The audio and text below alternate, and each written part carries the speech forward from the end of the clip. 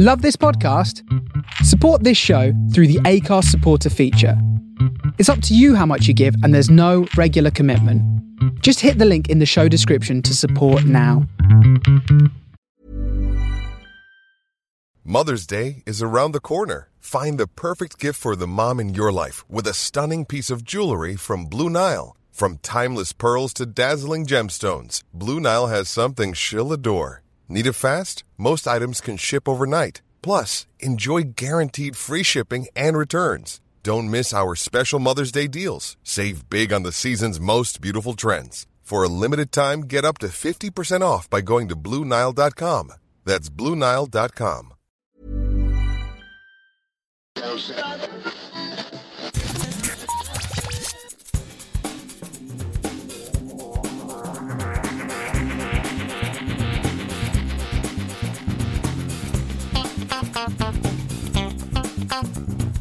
Hello and welcome to episode 370 of Geektown Radio. I am back this week with... Howdy, my name is Woody, and this is Andy's room. Local law enforcement. It's about time you got here. I'm Buzz Lightyear, Space Ranger, Universe Protection Unit. Matt. How you doing? I'm very good, David. How are you? I don't think I've used that one before. No, that's the one of the four that you haven't used yet, so I'm happy to hear that one. Excellent. You're back on this week because it is half term. It would normally be a grey week, but he's off on holiday because he's a teacher. So, yes, you're here again. What have you been up to the last week? A couple of different things on my list this week because I was here last week. I've still seen the newer episodes of Servant and Shrinking since then, but those were pretty good episodes. Other than that, the other thing I didn't mention when I was on last time, which is Atlanta, finished its fourth and final season some point last year, whenever it was. Absolutely incredible show. I did a podcast about a month or so ago, something like that, and did one of my Why You Should Watch podcasts. The show's very, very short. It's only 4 seasons each and 10 episodes each, and they're about between 30 to 40 minutes or so per episode. I wanted to particularly point out 2 episodes in the last season. Now, for the 2 episodes I'm going to mention, I'm not going to tell you what happens or give any sort of context because it's a bit more of like a surprise. Season 4, episode 6, one of the best episodes of TV I've seen in quite some time. It's one of those episodes of TV that just like really, really stands out. Although the show does have continuing storylines and stuff, there are certain episodes you could probably watch individually. Yeah. And I would say this is one of them. So it's season 4, episode 6. You can find the show on Star via Disney Plus or FX if you're in the US. So if you want a sample size of the show and what it's sort of capable of, I would safely say you can watch that without any sort of needing previous knowledge, and it won't spoil anything. And, you know, it's one of those sort of episodes of the show. Right from even like the opening moment of the opening scene to the very, very last part of it is just put together like a masterpiece. And there's lots of like little things that happen in the episode. You know, when they talk about sometimes a show's got an A, B, C or D plot sometimes, you know, it's got different sort of main plots. It's got like its A and its B sort of plot, but it's got lots of other little things and moments that happen in the show. And sometimes you look at little things within an episode and think, oh, that was just a little throwaway kind of fun thing, but it manages to really connect everything together quite spectacularly. So I just wanted to sort of highlight that particular episode. So if you haven't seen any of the show, of course, I'm basically saying that's the best episode of the show, or at least I think it is anyway, although the whole show is absolutely fantastic. So, and then there's an episode, I think it's episode 8 or 9 of the final season. I will not give any context to it at all, but I started the episode, and the episode essentially has nothing to do with anything in the entire show, but it started, and you know when you start an episode of a show and you kind of think, did I play the wrong episode or something? We did that recently with an episode of, I think, The Last of Us. I think it was episode 2, and it had like a weird different start and everything. So it kind of does a bit of that, and you keep thinking, okay, how is this tied into Atlanta, the show? And it isn't at all, but it's thematically connected. And by the end of that episode, the important part was by the end of the episode, I kind of understood why it had been included. And then I was glad that it was. Have you seen any of the show at all? It's one that I keep on waiting to go to start to watch, and other things keep on getting in the way. The episode that you're mentioning, was it done in a sort of documentary format? Yes. I don't want to say too much about the episode. Okay. But... Yeah, that is episode 8 of season 4. Right, that sounds right. Yeah. I haven't got to it yet, and I keep on meaning to watch it, and it's another one on the list of things that I just haven't quite got round to. But yes, it is one that I do want to sit and watch. Nice. But yeah, that's finished with its fourth and final season. Finished in a very satisfying way anyway. So, and of course, you've got the incredible talent of Donald Glover. And of course, all the rest of the cast, like you've got Zazie Beetz and some other people as well. Really, really good stuff. We had a new Flash trailer. Yeah, we had a new Flash trailer. I mean, there was a bunch of trailers. I've actually uploaded all the Super Bowl movie trailers are up on the website. If you go and look be somewhere on the front page by the time this goes out. There was a new Guardians trailer, which looks great as well. That is going to be a really interesting one because the Guardians will not be the same at the end of that. It's making it fairly clear that this formation of the Guardians is over after that. There was a new indie trailer. There was one for Fast X, Scream 6, the new Transformers movie, Creed 3, a few other bits and pieces. There was a very funny, not a movie trailer, but an advert for a crisp called Popcorners, which had the Breaking Bad cast in it. Oh, it was cool. Bryan Cranston, Aaron Paul, and Raymond Cruz who played Tuco. Right. So it was the three of them doing sort of, instead of cooking meth, they were cooking crisps. So that was quite funny. And yes, I mean, it's always fun to see those together, but to do them in a kind of comedy way, that was quite entertaining. But yes, the Flash trailer. Thoughts? I liked parts of it. Other parts of it I thought were strange. It's going to be very interesting because literally over the years since 2018 or so, when this was supposed to come out, this film has been, I can't recall another film that has the public knowledge of being chopped and changed and edited as much as this one has over the years. I mean, if you look at the pitched version of the 2018 film, it is a different film to this, but even within this version of this film, which is the more multiverse Flashpoint version, we've heard over the years of like, oh, they're filming this part and then they're cutting it out and then this is going to happen and then it's not, etc., etc. One part I found kind of interesting because you've got Zod in here, who's the same version from Man of Steel, and then Kara shows up, and there was parts where Henry's Superman was going to be in this film for a scene or two, and Gal Gadot's Wonder Woman was supposed to be as well. So it's things like that have been cut out from the film. And I kind of thought, okay, that gives me an indication that, like, from those two elements, will there be weird parts of the story where it seems like, I don't know, Superman was clearly meant to be in here, but he's like a gap in the film or something weird. There's parts to it that are kind of like that. Because I think what the opening of this was supposed to be, and obviously this isn't going to happen, is Barry was supposed to, obviously does the time travel thing, and Wonder Woman and Superman was supposed to try to stop him, but they cut out the film. Right. Because I think it's pretty clear that Superman and Wonder Woman are not going to be in this film anyway. It's also some speculation because initially, when you got the earlier version of this Flashpoint film, like the first version of it, Ray Fisher's Cyborg was going to be in it. He was going to be kind of Flash's or Barry's sort of friend. And now they've got like this second Barry in there. And some people have speculated like that was probably supposed to be the placeholder for Cyborg.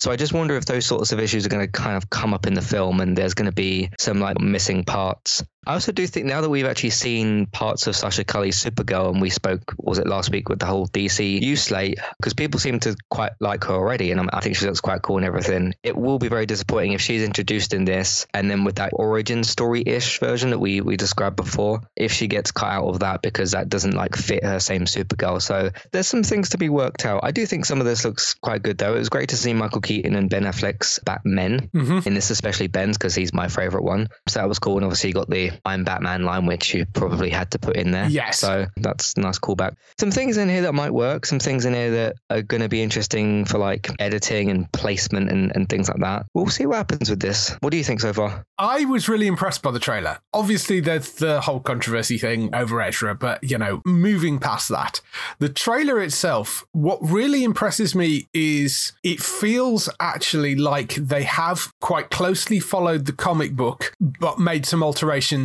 in the same way that MCU do with their films.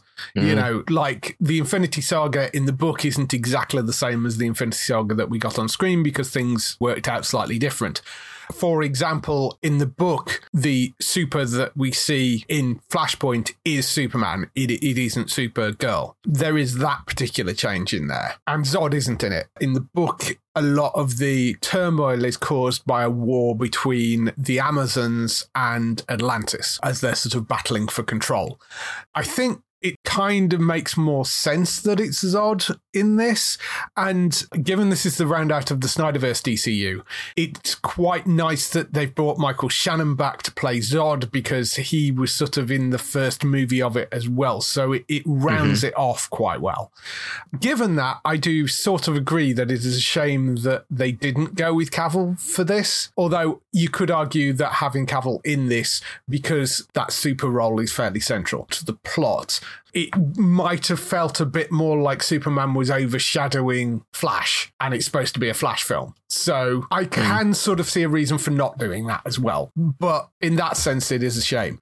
I was really stoked to see Michael Keaton as Batman, because I grew up on that film, and also to see Ben back in there. And there was some very quick, interesting shots of Ben in a different batsuit. It's the blue and grey batsuit, which we've never seen on screen before. They've always gone for the sort of black or very dark grey. That I thought was awesome. And it seemed to work on screen as well in this context, because, I mean, we've seen the Adam West version of it, but I really like the fact that they actually use that in here. I thought that was awesome. So there are some stylistic things that I thought were very cool. I like the fact that they are sticking with a comic book story rather than trying to sort of make something up or take 3 comic books and jam them together, which is what they've done in the past, and it just doesn't work. Speed running to Doomsday was a horrible idea for the Batman v Superman movie. Overall, I am very interested in this film. You are right that there have been a lot of changes. I hope that that isn't that obvious, but I think it looks like it's going to be a really quite spectacular movie. And I'm trying not to get overhyped for it, because we've had good trailers before and the movie itself has fallen flat on its face. So we'll see when it comes out in June. June 16th, it's due out. But if this is the sort of swan song to the whole Snyderverse and that version of the DCU, I think it's quite a nice way of going out. And then we're on to the Gunn Saffron stuff. But yeah, I mean, Keaton and Affleck being in there, I thought was great. Sasha Calle looks really interesting. I know what you're saying about her introduction in this, and then if we don't get her in the other film, I don't know with that. Knowing the plot of that story, I understand why they possibly wouldn't use her, but we'll see. It could just be a one-off thing. We're still supposed to have some sort of dark Flash, because I don't think Reverse Flash is in this film unless he's in a secret scene that we don't know about. Or although, given the fact this is your first proper live-action Flash film, you probably should have Reverse Flash somewhere in there, because he's quite integral to Flash's story. Is Ezra also playing Dark Flash as well? Well, don't know. There are some suggestions that that's who that other Barry is. I've seen. So like he becomes that later or something. Or he's pretending the entire time. That may not be the case. Don't know. We're purely speculating at the moment, but that could be the Reverse Flash, just wearing Barry's face. That is maybe a possibility, but don't know. I'd be surprised if Reverse Flash isn't in there somewhere, because Reverse Flash is certainly part of the story in the comic book, but like we said, it is Barry that screws things up. It's him that seemingly screws up the timeline. Yeah. So we'll have to see how all this plays out. But yeah. I imagine we'll get another trailer as well between now and when it comes out, which will hopefully explain a few more things. So yeah, we will. There we go. Some other very big news that came out, was it middle of last week? Is it Disney/Pixar's doing Toy Story 5, Frozen 2 and Zootopia 2? Yes. And announced it in the most casual way you possibly could. Well, it came off an investor call, didn't it, I think, which is weird, that, because rather than doing a big announcement and then sort of saying it on the investor call or explaining a bit more at that point, they announced it as part of the investor call, which is basically them saying, we're all good, we're going to make you lots more money. This is why, because we've got all this stuff coming. And that's the sort of thing. It is a weird way to announce it, but I can't say I'm massively surprised that they're going to make more Frozen and more Toy Story, because they've been hugely popular franchises, so of course, why not? The only one thing you really need to do in Toy Story 5 is just the Buzz and Woody reunion. I mean, that's the big, powerful kind of... I mean, it'll be emotional anyway, because Pixar know how to do that by this point. They've been doing it for well over 20 years. That's all you really got to do for that film. Whether or not they introduce new characters, or, you know, obviously you got Forky who's new in there, you got Bonnie as well. You could technically... I mean, this could probably apply to other franchises. You could technically do Toy Story forever, because then you could because the toys are never going to age. Yeah. Obviously, the voice actors well. But the toys never age. And once it gets to a point where the kid they're looking after gets older and goes off to college or does whatever, obviously that's what Andy ended up doing. You just hand them off to another young child and do it all over again. Yeah. So I think it's kind of fair that if you're going to give a trilogy to Andy, you could do the same with Bonnie. Which would mean you'd need a Toy Story 6 as well. But well, I'm sure if Toy Story 5 makes enough money, I'm sure they'll do a Toy Story 6. And then you've got Frozen 3, actually, isn't it? Because they've already done Frozen 2. So Frozen 3 and Zootopia 2. Did you see Zootopia? No, I think I downloaded it and then still didn't get round to watching it because it was on one of the streaming services. Film. Yeah, it appealed to me. I just hadn't got round to watching it yet. You know what I'm like with movies. I have actually watched a film this week, but it's very rare that I actually think of sitting down and doing it. Yeah. Frozen 2 is interesting as well. That kind of ended in a point where it's like, okay, sure, you could do a Frozen 3, but you're going to need to kind of come up with a new storyline. It's interesting with Pixar, though, because they have kind of, other than Cars and like Incredibles and Toy Story, and I guess you could say Monsters, Inc., although the second one's a prequel, they don't do a lot of sequels, but often come out with, I mean, like Elementals is coming out. That's going to be a new kind of thing. You had Luca, you're Turning Red in the last couple of years. Those are all like brand new things, which it must be hard to consistently come up with new ideas and not go over things that you've covered too much before. But I fully trust Pixar because I have no reason not to do so. I know Lightyear wasn't everybody's cup of tea, but I very much enjoyed it for the reasons I did. And that wasn't really a sequel. It was an interesting kind of spin-off idea. A spin-off, prequel thing, yeah. But no, Zootopia is good as well. Pixar have got a lot going on now because they've got Elementals to finish off, Toy Story 5, Frozen 3, and whatever else they've got coming out. Yeah, those are the things I wanted to talk about this week. How about yourself? Yeah, I mean, I finished off The Recruit, season 1 of that, which I really enjoyed. It's by the people that made The Rookie, and it is a bit like if you took Jack Ryan and gave it to the people that made The Rookie to make Jack Ryan, kind of. It's a sort of lawyer in the CIA who gets in way over his head, and that's essentially the setup for it. I'm glad they renewed that for a second season because it does finish in a place that needs a second season for it, so I'm happy that got picked up again. There is a very interesting little cameo towards the end of that as well, which I won't spoil, but there's a fun little cameo at the end of that as well. Well worth watching, though. If you like those sort of lighter sort of drama, comedy, action things, The Recruit, definitely one to go and check out. That's on Netflix. Bad Batch, I realised I was a few episodes behind on that, so started watching that. That's really found its footing in the last few episodes. It feels like there's a point with Clone Wars where it suddenly sort of turned the corner, I think it was season 2 or 3. I mean, it was a fun show, but it started to do longer, overarching stories, and they had one of those that digs a lot more into the sort of background of Star Wars and talking about the switch over from the clones to the stormtroopers. And I really, really enjoyed that. I think that's been a really, really solid show, Bad Batch. Speaking of The Rookie Feds started, which is the spin-off which they backdoor piloted last season. If you didn't see the backdoor pilot for it, it's basically the same setup as The Rookie. Rather than being the oldest recruit in the LA police force, it's the oldest recruit in the FBI Academy. It stars Niecy Nash-Betts in the lead role. Simone. She's a sort of former guidance counselor, and at the age of 48, she decides she sort of follows her lifelong dream to join the FBI. Introduces a bunch of sort of new characters. One of them's an ex-star of a TV show called Vampire Cop, and he's now gone into the FBI, so that's sort of one of the setups for it. They've set up this new rapid response team which allows the FBI to basically take on a new case each week.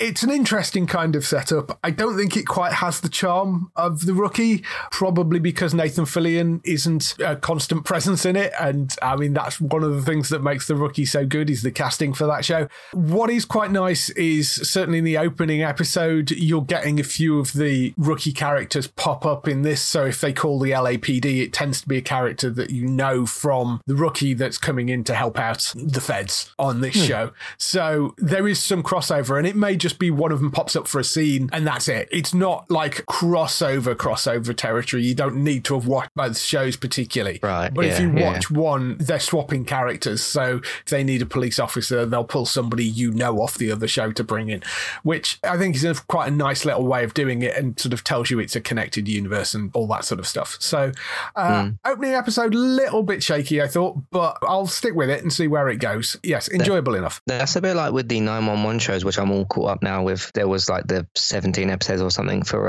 911 Lone Star. I'm all caught up on both those shows. And now and again, they call on the people from the other shows to kind of show up. Both of those have been very, very good as well, with the Rob Lowe-led show. And then the other one, obviously, Angela Bassett, killing it as always, because she is great in basically everything. Yes. For sort of comparable examples, because those are the only two sort of procedural shows I actually watch. Yeah, I've been enjoying those. I am a bit behind on 911. I'm sort of picking up episodes as I sort of remember to go and watch them, basically, but they are all on Disney Plus, so you know. The other thing I watched was a new Sky show. I've only watched the first episode of this, but it stars Gemma Arterton. It's called Funny Woman. It's based on a Nick Hornby novel, and it's set in the 1960s. It's the story of a northern beauty queen from Blackpool who moves to London and tries to make it in the male-dominated world of TV comedy in the 60s. That's pretty much the setup for it. I'm really quite enjoying it. I think it is obviously based on a book. It's not based on anything in real life. You've got Rupert Everett in there who's playing a sort of theatrical agent who's slightly sort of past it, I think, at that point.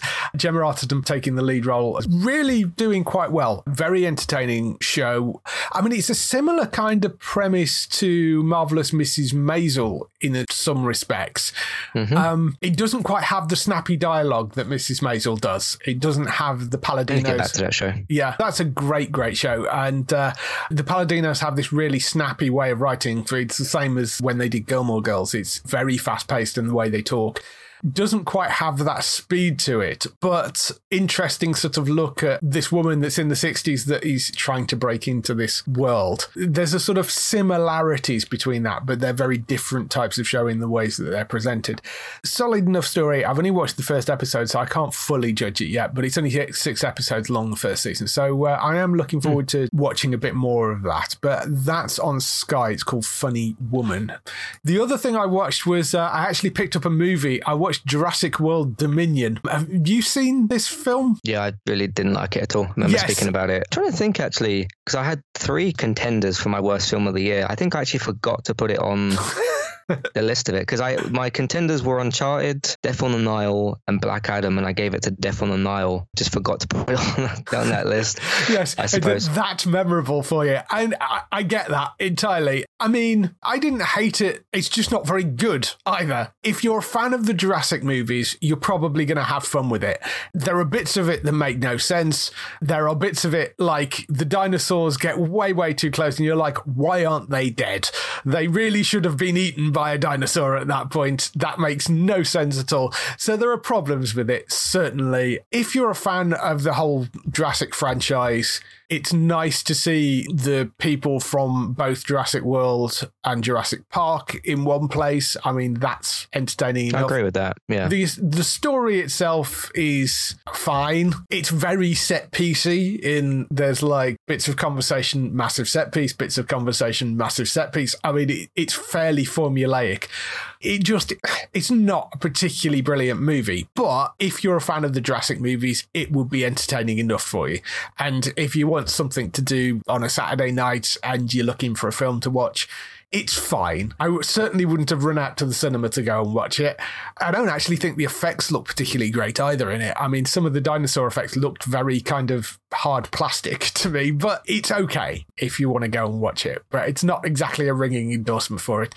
But if you're looking for a kind of silly Saturday night movie to watch and take your brain out for, it's perfectly watchable, I guess. I wonder what they'll do with Jurassic now, because you don't put a franchise like that to bed, do you? Rest it for a little bit and then they'll come back with something else, I'm sure. Leave it alone for a couple of years, but then bring it back with whoever's going to be the kind of action, because Chris Pratt's kind of the action man at the moment, isn't he? Yes. I remember about 10 years ago when Jason Statham used to be sort of in a lot of those roles. Maybe not 10 years, but 5 years. I don't know, maybe they'll pick Tom Holland or something. Yeah. He would maybe slot into that sort of action man type of role, and they'll revive it or reboot it or do whatever with it. I'm sure it will come back at some point, but yes. That's all the stuff we've been doing this week. Let's move on to some TV and film news.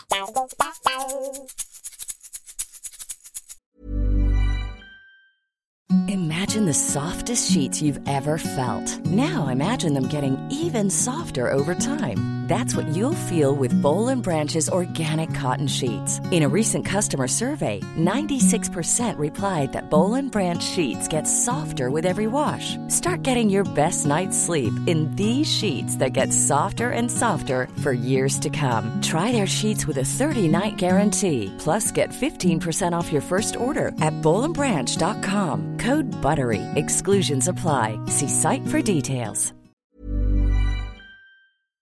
So we start off the TV and film news with the renewals, cancellations and pickups. Only one cancellation this week. It's Avenue 5, which has been cancelled after 2 seasons.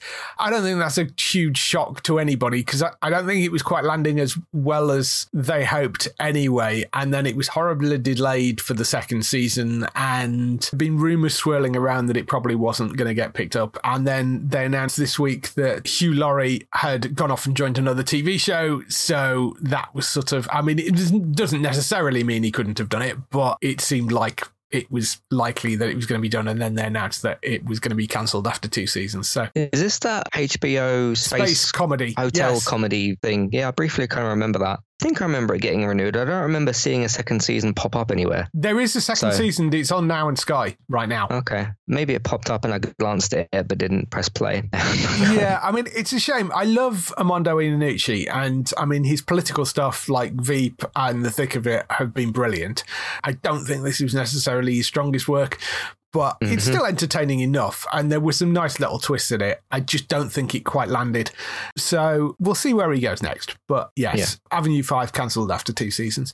As that was the only cancellation, I did do a bit of a bubble watch, because we haven't done one of those in a while, just to look at some of the shows which may be on the bubble for getting cancelled and renewed. These are US shows.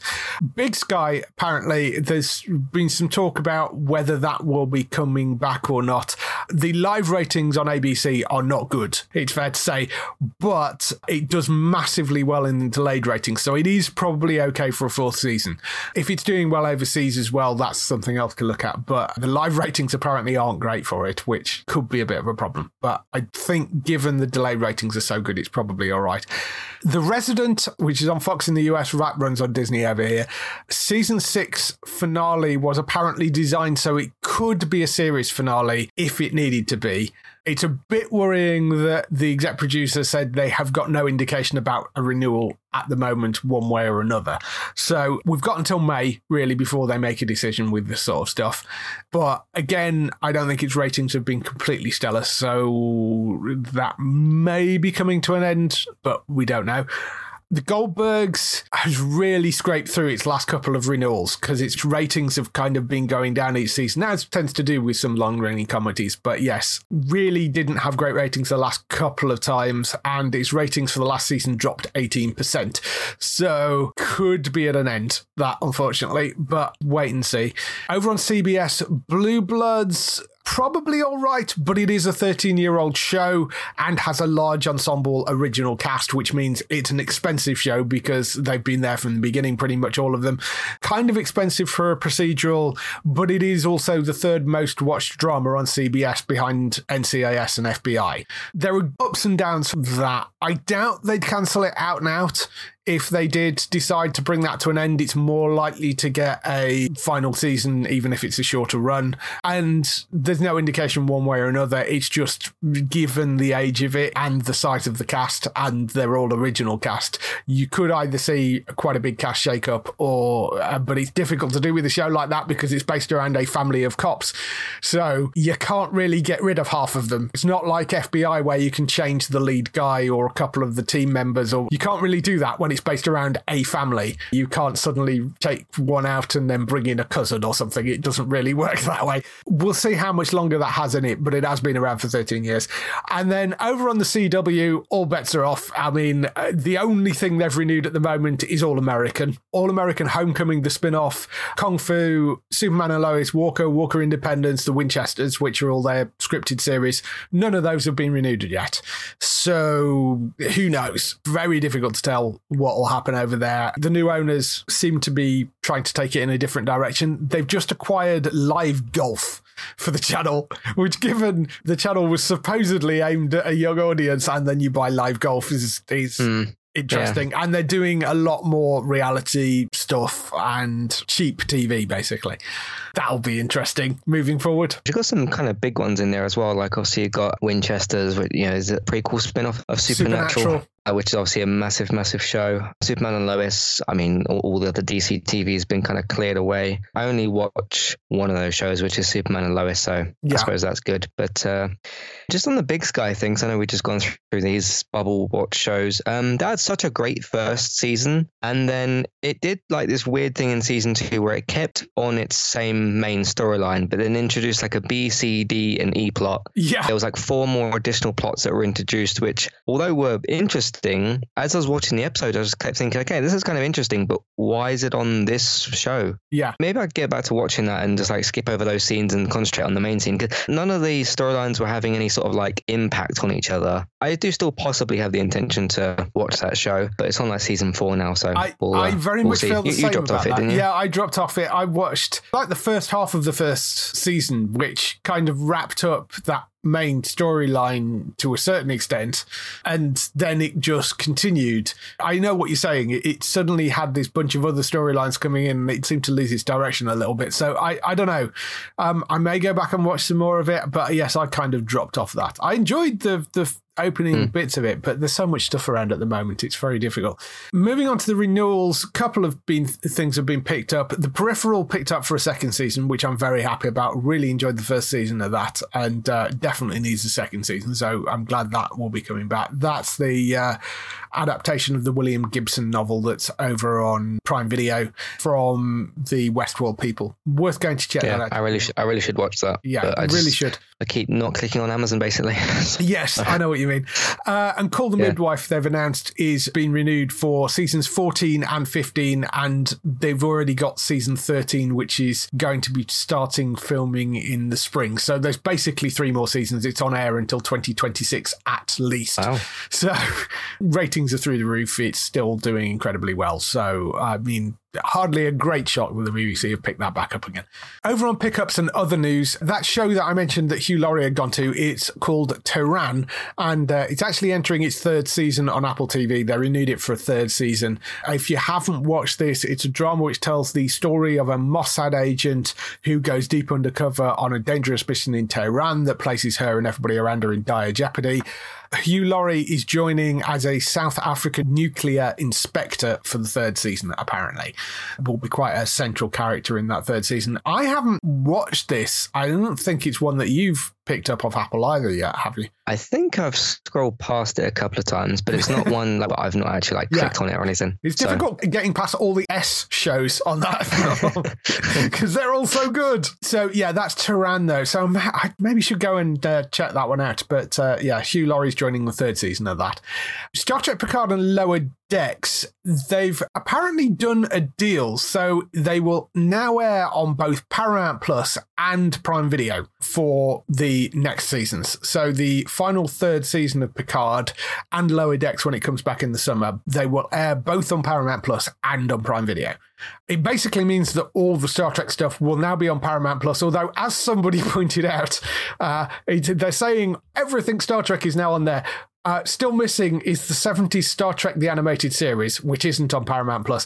And the Short Trek episodes aren't on there as well, I noticed, which is kind of annoying because there's still some of those which I haven't seen. Those were the little sort of 15-minute episodes that they tagged onto. Some of those were really, really good. Yeah, there was a couple of those which never actually aired over here. I was hoping that they'd be on Paramount Plus, but they're not. So hopefully they'll get added at some point. Moving on, there's some horse trading going on with a couple of other networks as well.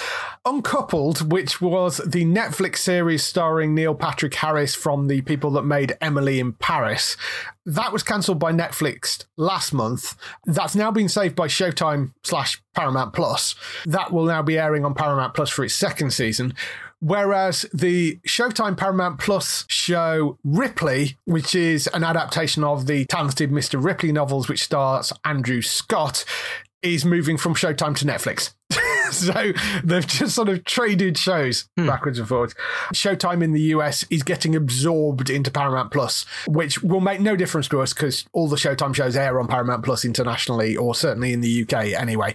So, but just have a tab or something, don't they? Yeah, I think they will now be doing the same thing with Paramount Plus in the USA. They shed 3 or 4 shows last week, and it looks like this was one that they weren't entirely sure what they were going to do with. So they decided to sell it to Netflix. There was a little bit of news about The Boys because apparently there's been rumours flying around that the 4th season may be the last one. Eric Kripke, the showrunner, says it isn't. So he says season 4 is not the end. There will be more coming after that. So if you've seen rumours about that, they're not true. How much of the comic books is there? To be honest, it's so separate from the comic books at this point. It uses the characters, but none of the plot lines, pretty much. There's been little bits of the plot lines, but not huge swathes of it. The comic books are very, very different from a plot point of view. Do you mean like Walking Dead different or like really, really different? I mean completely different. Okay. Right. So there are characters from the comic books which have been much bigger on the TV show. There are things in the TV show that were not in the comic books at all. I mean, they've taken the basic premise but turned it into something completely different. So okay. It's more like sort of comparing Lucifer to the comic books, which basically took the premise of it but turned it into a completely separate thing. But there will be more of that coming.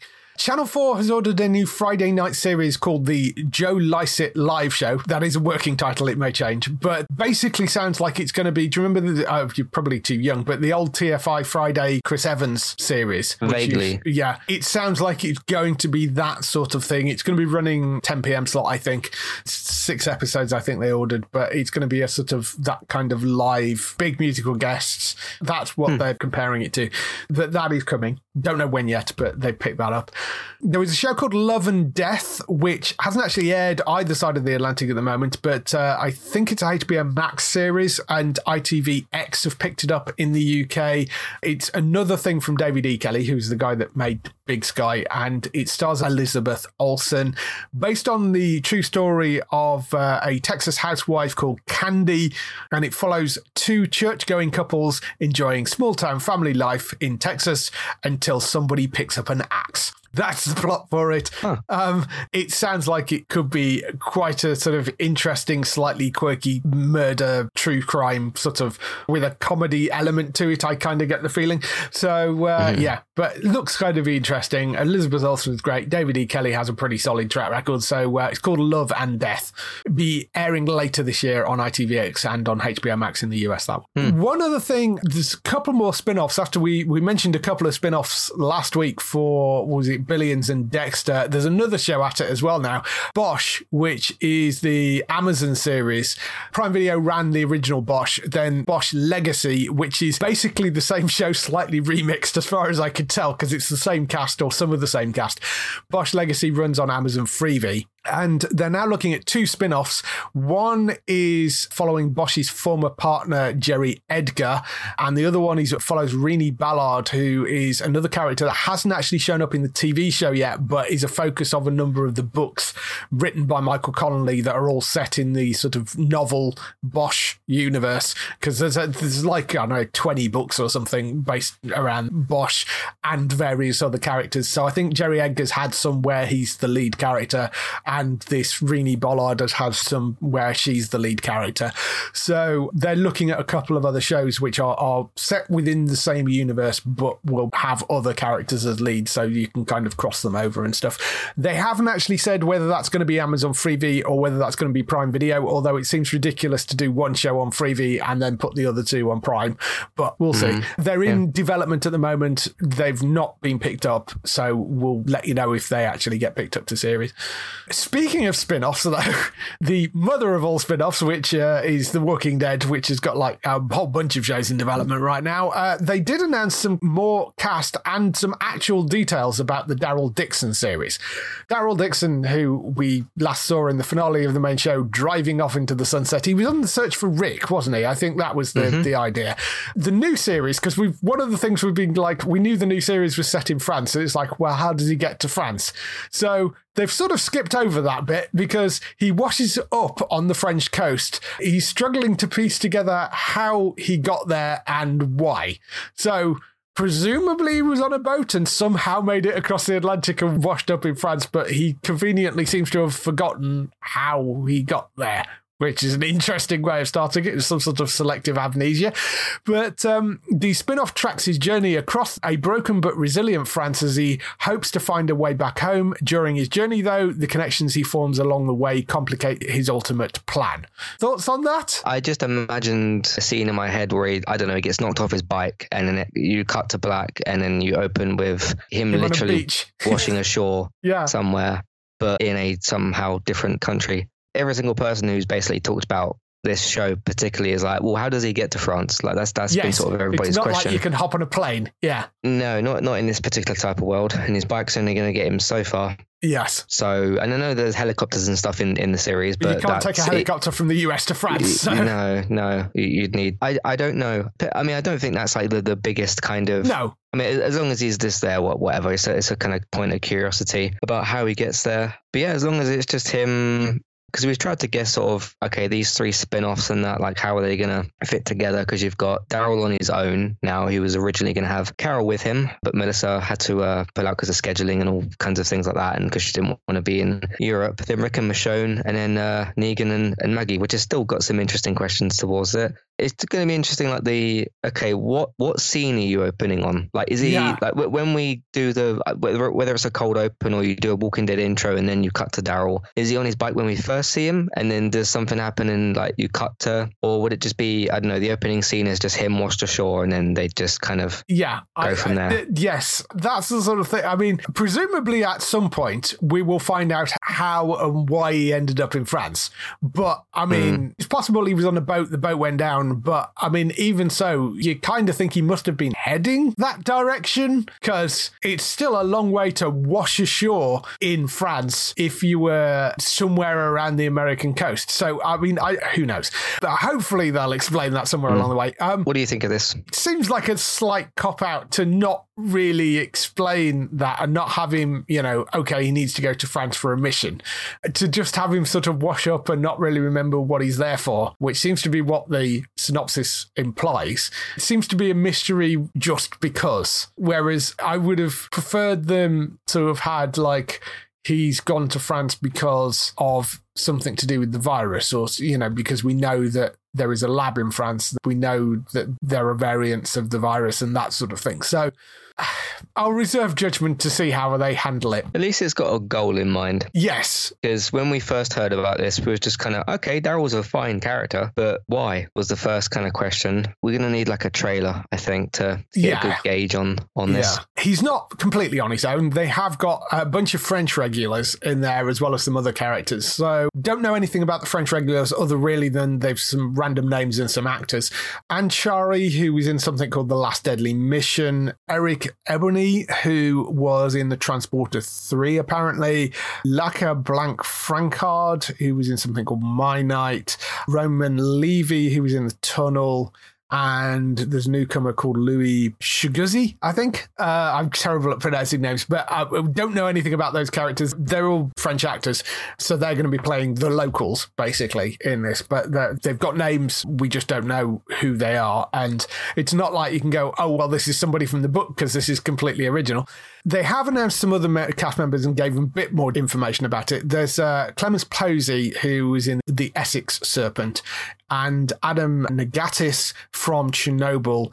They are taking lead roles alongside Norman Reedus, so they're going to be prominent characters. Posey plays Isabel, a member of a progressive religious group who joins forces with Daryl and finds herself confronting her dark past in Paris. Nagatis plays Quinn, a displaced Brit who has become powerful in post-apocalyptic Paris as a black marketeer and the owner of the Diamante, a sexy underground nightclub. Those are the two characters that we do actually know a little bit more about. So it's apparently going to be around Paris. Yeah, it'd be interesting to see Walking Dead properly in a different country, because up until now, every character's been American, or at least had an American accent. Because I've obviously got some British actors in there that had to put on American accents for a bit of time. That's one of the many things I think that we've talked about on the Walking Dead podcast is like, hey, if you want to keep this as a franchise, which AMC will want to do, try exploring some different countries. Yes. And this could be a good somewhat way to do that, I think, as well. Yeah, I mean, So- I do like the idea that it's set in France. I've said before, a Walking Dead UK would be an interesting one to do, because obviously this is a global thing. So looking at other areas would be quite intriguing. Do you think, because I'm sure AMC is probably looking at what's going on with The Last of Us, not necessarily in terms of story or tone, but just rave success and reviews and ratings. I wonder if that will cause them to alter anything in any way at all. Yes, I don't know. Because surely they'll look at that and think, we've got something in the same genre. We want this success and ratings. Yeah. Problem is that they don't have Neil Druckmann and Craig Maston behind Right. it. Yeah. And They they have don't. Frank Darabont, but Well, yeah. I mean, yes, he's not likely to come back, is he, at this point? no. And they've upset Kirkman. And, so I don't know. I mean, I did wonder the same thing as well, whether not that they're going to kind of rip anything off, but whether it will have any effect on this at all. I suspect not. I suspect they'll be like, well, we're established. We have a format. We're going to do our own thing, but we'll see. I think they're very different shows. They do both have sort of zombie related stuff in it, but there's huge differences in the way they're presented. And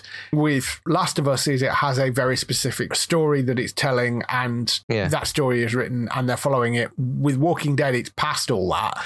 So whatever they do now, they've got to make up themselves. So Imagine they announce, hey, here's a new Walking Dead spin-off about an older guy and a younger woman that he has to escort across the country. yes, Yeah, that would be suspiciously interesting. Yes. Moving on to more spin-off things as well. This one at Prime Video, and it sort of follows on from something we mentioned a few weeks ago. Sony are developing this Spider-Verse set of TV shows. They mentioned one before which was based around Silk, and that's going to be the first one to come up. There is apparently another show in development, which is a Spider-Man noir show. Like the original comic book, this show is set in its own different part of the Spider-Verse. It's set in the Great Depression era in 1930s New York. Unlike the comic book, because in the comic book it's a version of Peter Parker. It's a variant of Peter Parker. Whereas in this, it's going to be an older, grizzled superhero character, which raises some interesting questions that are moving on. The character first appeared in the comic book in 2009 as part of the Marvel Noir line set in this alternate universe. The Peter Parker variant in there does get his power by being bitten by a spider, but the spider is inside this ancient idol that gives him a vision of a spider god who promised to give him powers. He then wakes up inside this cocoon and uses his powers to wage war against the criminal underworld of New York City. So, I mean, the basic premise is the same, except the fact that it's Great Depression era, 1930s New York is the main kind of difference. And we have seen versions of this character before. He was in Ultimate Spider-Man in the animation, voiced by Milo Ventimiglia. He was also in Spider-Man Into the Spider-Verse, voiced by Nick Cage. And I sort of found it interesting that they said they're going to go for this sort of older, grizzled superhero character. And Into the Spider-Verse, he was voiced by Nick Cage. I wondered whether they're thinking about getting Nick Cage in to do it, because the TV shows are under the control of Phil Lord and Christopher Miller, who are the people behind the Spider-Man Into the Spider-Verse animated movies. It seems to be that version that they're going for, which has popped up in the animated film. So maybe you could get Nick Cage to do it. I don't know. Interesting premise, I guess. Yeah, I think this sounds really, really good. A lot of the kind of ideas around this are very, very interesting ones. It's interesting to see what Sony are sort of trying to do with Spider-Man, because obviously you got the Venomverse thing, which some people like, but is it's kind of its own thing. And then you got this Silk thing here, then you've got this noir kind of series here. One of the things I think I said about the Silk series was, okay, it's great that you're able to make these shows and films and whatever without getting to Peter Parker. But obviously Peter Parker Spider-Man, the like original quote unquote one that we know, is in the MCU. So how can you either use maybe Andrew Garfield or Tobey Maguire's Spider-Man and do something there? But of course you do have the Into the Spider-Verse thing where you've got all these different versions of Peter Parker. So you could maybe just do that instead. Yeah. I mean, you could still, I don't know who's got the rights specifically for like Miles Morales. He's another character that we could. I would guess Sony does, because Sony have said that there's about 900 heroes and villain characters that are connected to Spider-Man. So it seems to be everything connected to Spider-Man in the comic books is under Sony's control. So I guess you could use Miles. Maybe you could just dip into that pool of different Spider-Men and just sort of tell different stories. It depends what exactly Sony wants to do, but I think this is a very good idea to add to this in this way. Yeah, I do quite like the sound of this. I mean, a sort of superhero thing set in 1930s New York, I think is a really kind of interesting idea. The person that's behind it, or the person that is writing it, is Oren Uzel. He has worked on a number of different things. There's a movie called The Lost City, which starred Sandra Bullock and Channing Tatum. That's the most recent thing he's done. He also worked on the Mortal Kombat movies, 22 Jump Streets, the Cloverfield Paradox. He actually wrote the presumably now dead Supergirl film, which was going to star Sasha Calle. I'm guessing that isn't happening anymore. But he's also writing Detective Pikachu 2 as well, apparently. So it's kind of all over the place in terms of sort of tone and things for those films. But he's an experienced screenwriter. I mean, you could argue whether he's a good screenwriter, I don't know, but I've not seen many of those movies, but we'll see. But he's apparently the person that's developing the project. Moving on to more things that are spin-offs or sequels or all that sort of stuff. Starz are stepping back to Rome and are developing a sequel to Spartacus. So remember those Spartacus TV shows? Yeah, I think so. Which I really enjoyed. They were great. From Stephen S. DeKnight.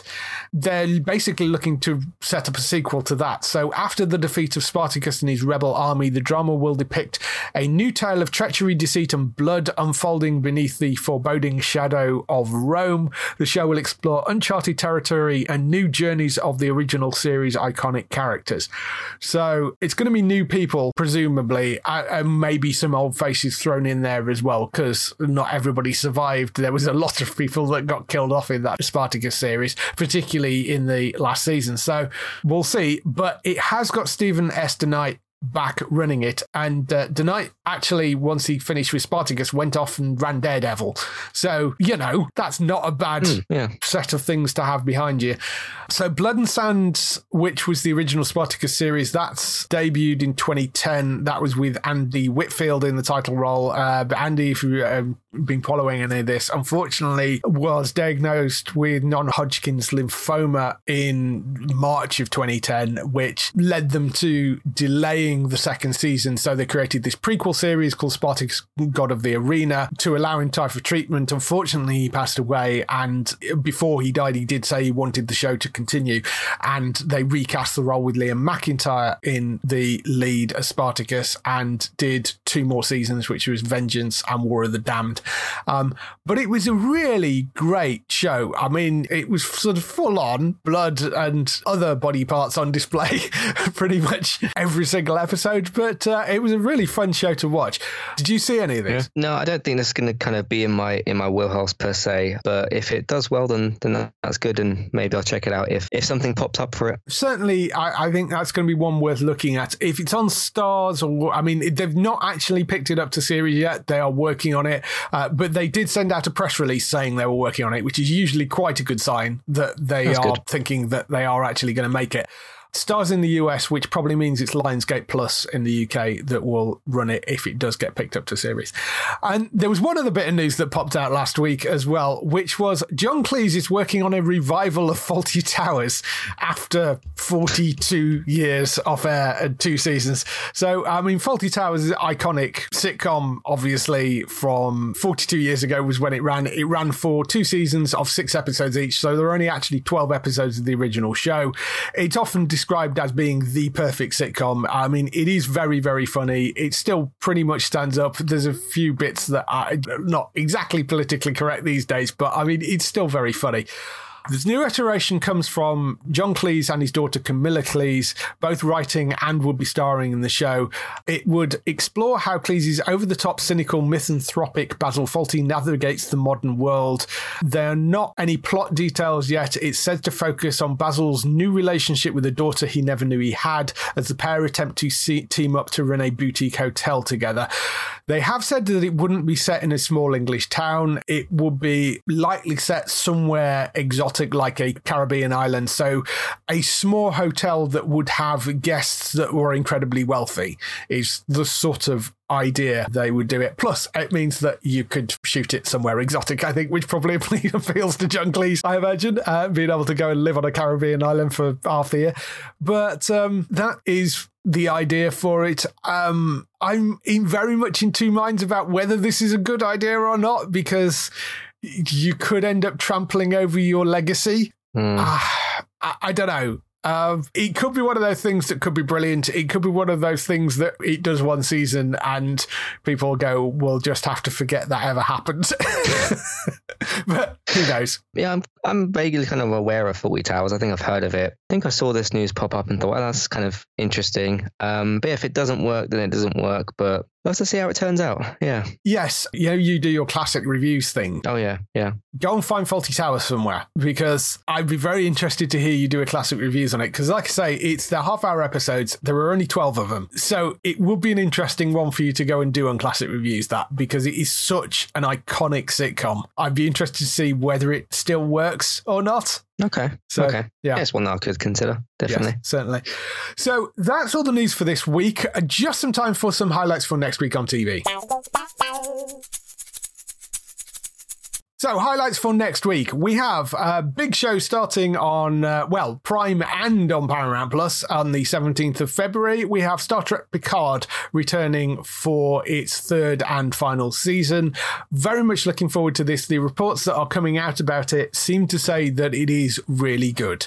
It will be on Prime Video. You can go and find it, and you can also go and find it on Paramount Plus, but that'll be on the 17th of February. Also on Prime Video on the 17th of February, Carnival Row, second and final season of that, which I'm quite looking forward to coming back. That was the show with Orlando Bloom and Cara Delevingne, sort of fantasy noir thing with fairies and stuff set in this sort of war-torn version of this neo-Victorian city. Really enjoyed that. Very, very good first season. It's been forever to get the second season on air because pandemic kind of got in the way. But yeah, 17th of February for season 2 of Carnival Row. League of Their Own returns for another road trip. That is on the 17th of February as well. That's at 9 p.m.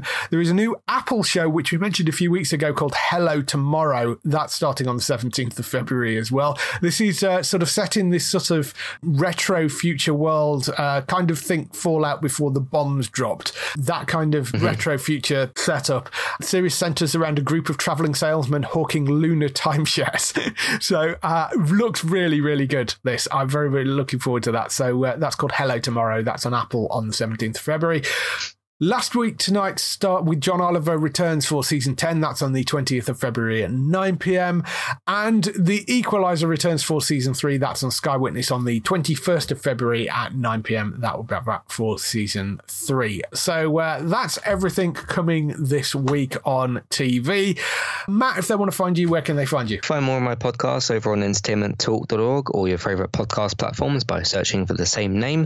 TV, games, films, main eye podcasts. Wasn't too well over the weekend, so we did skip Gaming Talk and United Cast this weekend, but we'll sure be back with those soon. Got the podcast about Toy Story that I mentioned, got the podcast as well about Atlanta that I mentioned, and some general TV and film stuff. Of course, we're doing The Last of Us at the moment, which is kind of the big thing. So yeah, there's a bunch of just different podcasts out there for different stuff. But yeah, TV, games, films, main eye podcast over on there. You can find me on Twitch if you'd like to at eTalk UK, and YouTube Entertainment Talk Plays for video game stuff. That's me. Cool. So go and check out Matt on entertainmenttalk.org. For other people involved in the show, you can find Bex at twitch.tv/Trista Bytes. That's BYTES, and she's streaming every week, so you can go and find stuff over there. There's retro games, there's slightly more up-to-date games these days. She's been playing lots and lots of different stuff. There's also just chatting streams and all sorts of other weird and wonderful silliness going on over there, so go and check that out. Daryl, you can find over at HollywoodNorthNews.net for all those TV series that you love, which are shot in Canada. For us, you can go to the website at geektown.co.uk and find all the latest air date information. If you want to get in touch with your questions or comments, email us on podcast@geektown.co.uk. Leave a message on the website post. Find us at Geektown on Twitter, on Facebook at facebook.com/Geektown, on YouTube at youtube.com/Geektown, and on Instagram at GeektownUK. That is everything. We shall see you next week. Bye-bye. Bye.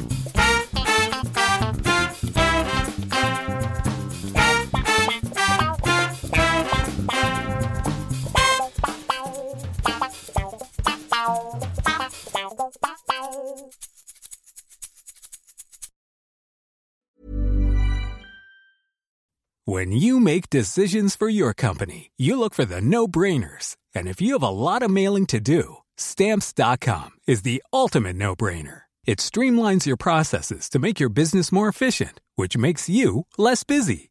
Mail checks, invoices, legal documents, and everything you need to keep your business running with Stamps.com. Seamlessly connect with every major marketplace and shopping cart. Schedule package pickups and see your cheapest and fastest shipping options from different carriers, with rates up to 89% off USPS and UPS rates. And with the Stamps.com mobile app, you can take care of mailing and shipping wherever you are. Make the same no-brainer decision as over 1 million other businesses with Stamps.com. Sign up with code PROGRAM for a 4-week trial, plus free postage and a free digital scale. No long-term commitments or contracts. That's Stamps.com. Code PROGRAM.